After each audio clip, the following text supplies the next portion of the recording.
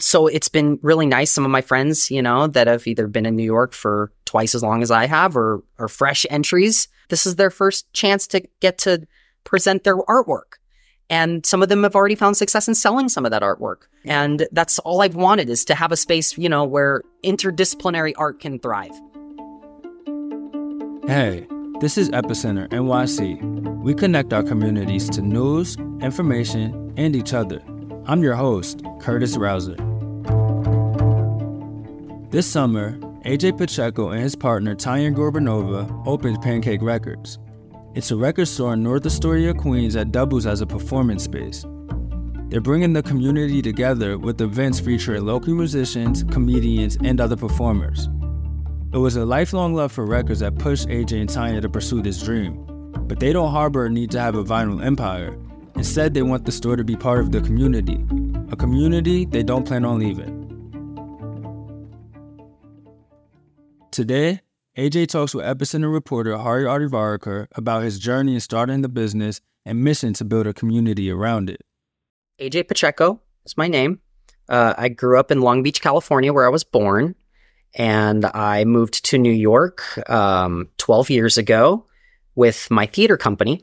I majored in theater when I was back in California in Long Beach, and I had a theater company from my Inland Empire high school friend group, and we all moved out here. Probably about 20 of us over the course of 8 years. We moved out here and had a company where we operated out of the Boys and Girls Club. During that time, I was working, whether it was bars and restaurants or at a local record store that was down the street called Hi-Fi Records. So I was there. I managed that store for 8 years. When rent was a little high and the owner ended up having to move his family back home to Puerto Rico, where he's from, he decided to close the doors this last January and moved back to Puerto Rico. But it came with a big pat on the back and an encouraging word or two of, you can do it, you can open your own store. So I swallowed all of my fears and I talked to my friends in the community, my family, and we decided that we could make it happen. And I had a lot of support, countless hours of friends helping me paint and clean records and clean the store and build the store. My dad built all the shelves back in Colorado where they live now, and he drove them out here in a U-Haul. My mom, who's been a painter her whole life, she does a lot of portraits and murals and now focuses a lot on plein air and still life, mostly in oils and acrylics. I told her the idea I had for the store name and the logo that I wanted to do, and she helped paint it. And then some of my online gaming friends helped me to digitize that picture. And now it is on our t-shirts and our awning and everything else, stickers. So it was very much a family affair, as well as a community project. So yeah, since COVID, kind of put the theater company on a more permanent hiatus than I'd like to admit, it gave us a lot of opportunity to work on other things. What do you think worked at Hi-Fi and what kind of didn't work, or what were the external forces at play that caused it, eventually to sadly close? Hard to tell a lot from where I was in my position at the store. I was the face of it for the last few years, at least. The owner, he'd already moved back to Puerto Rico, so it was a lot of back and forth for him, which was hard. So me and my partner, Tanya, we did all the ordering and, all the organizing and curating for the shop. So the things that worked really well was when we had a constant influx of new and used records. Right. So what's beautiful about vinyl is that it lasts so long. Mm-hmm. And if you take care of it, it can last another 100 years.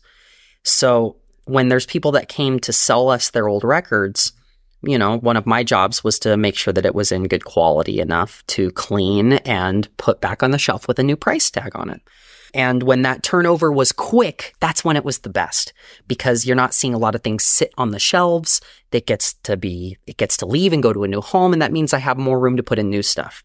So when those things were going well, it was going well. When COVID hit, it was a little bit of a roller coaster because, it was one of those times when everybody is now staying at home more often. Mm-hmm.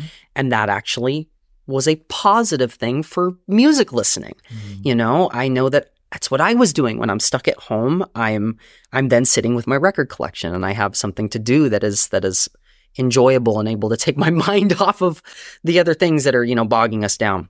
So for us as a store, it was actually not the worst time we had. It was the couple years after that. Once, you know, a lot of us, you know, we've all seen rents go up, grocery prices going up. So I know that for myself, my expendable income was less.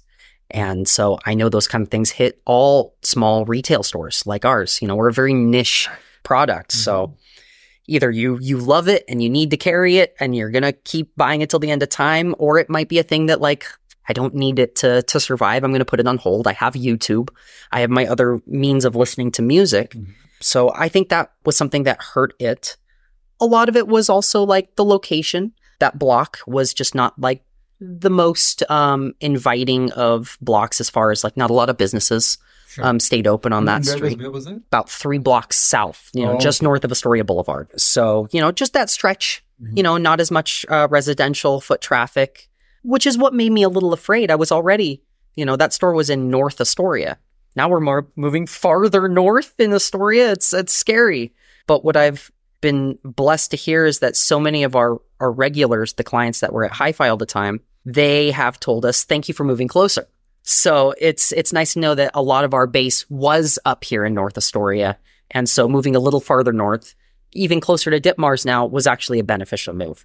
So I'd say like it's the hardest part was finding a place to rent. You know, I knew that we were already, you know, having to make some tough calls just to keep the lights on at Hi-Fi. So moving to a place that was potentially more expensive was really out of the question for me. However much I would have loved to be on Ditmars or on 30th where there's massive foot traffic. Right. I know that this isn't a cookie shop. This isn't the kind of place where, you know, somebody's just going to wander in and buy a quick cookie and leave. As a record collector myself, I know that when I go to a city or whether it's my own city, I'm planning my trip. I'm bringing my record-sized tote bag with me because I know that it's something that is going to be some weight on my shoulder as I'm carrying it home. So I didn't mind so much being slightly off, you know, the main drag to be able to run this kind of business, the one that I wanted to, which more than Hi-Fi, the thing I think Hi-Fi maybe could have done more of was more events, be more of a community space. That's how I always envisioned it. And this is, I mean, Pancakes is Pancakes so far has been a huge success as far as like being a community space. That's wonderful. Tell me about the kind of events and community activities you have. Yeah. So far we've had multiple events with different musicians in the area. You know, they've set up in this room. We had the amps kind of set towards the doorway. So that way anybody who's still shopping could enjoy the music too.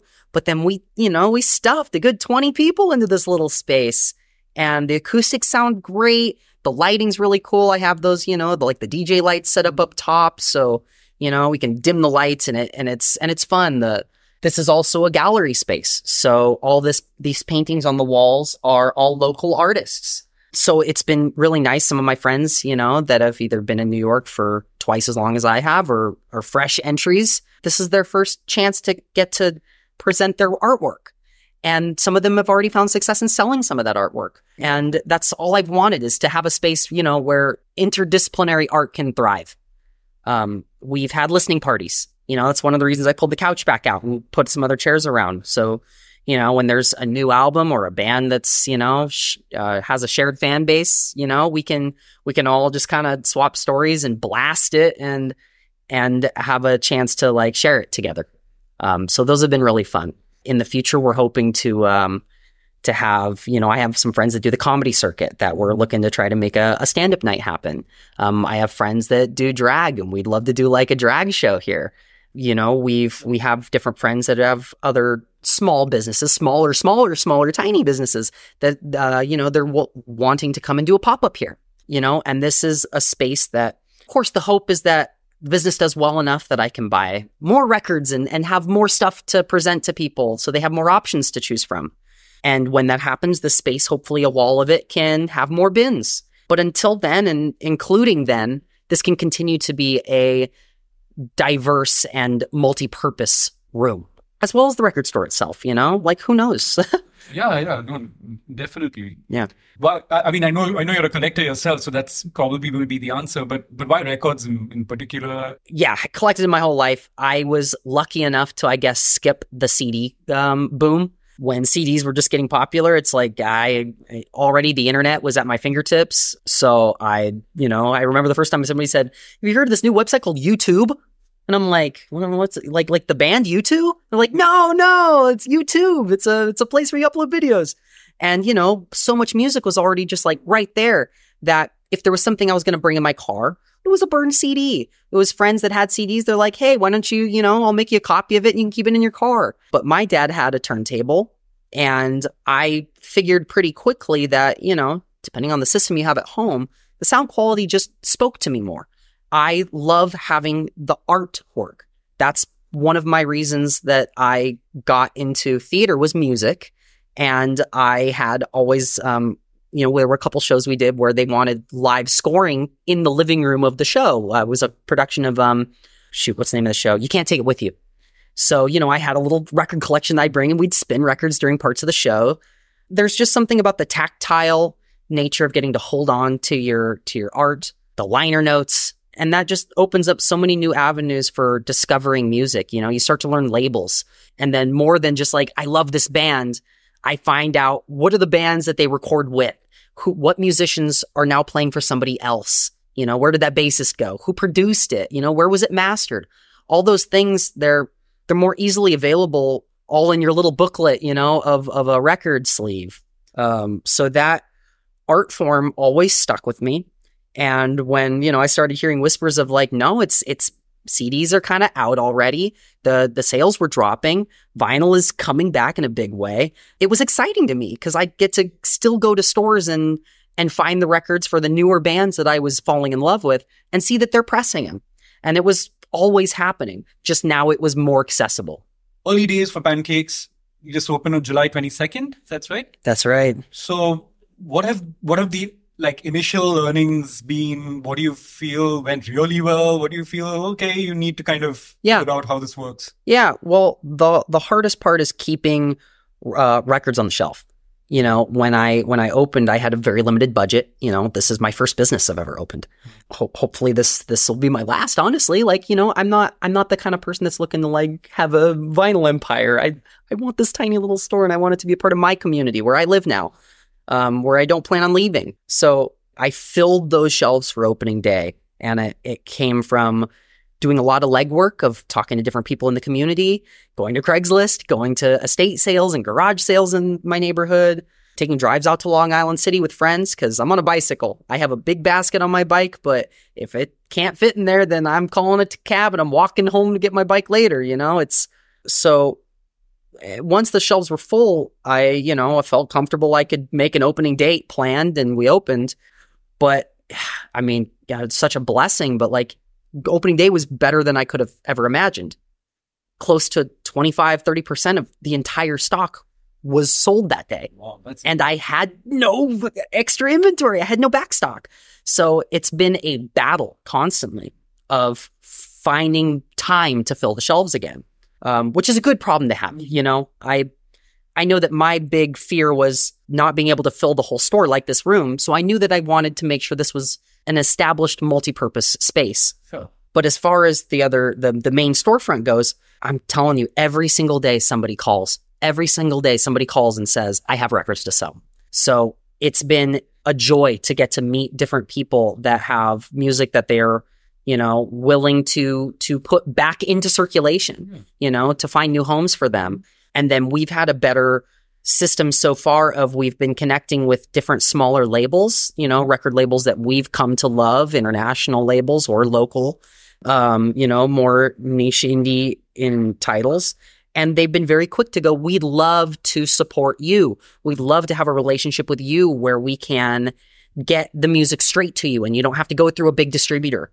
Which saves, just cents on the dollar here and there. And it matters. It really does add up. It is extra work sometimes, you're balancing more invoices and you're making sure everything comes in, checking a lot of things off, double checking your prices. Cause thing with vinyl, because it's getting popular again, prices are constantly in flux. And it is difficult. It is work. It is work. But it's work that I don't mind, and I love it. And if it means that I can put something on the shelf for cheaper to mean that it gets to spread to more people, then that's the win to me. Getting to expand people's musical knowledge and journeys is the whole game. It's the whole game. You can learn more about Pancake Records on their Instagram page or visit in their store at 2077 Steinway Street in Queens. You can also call them on 718-233-8666. Before we go, we'll leave you with a quick highlight from a recent event at Pancake Records. Here's artist Shape Up.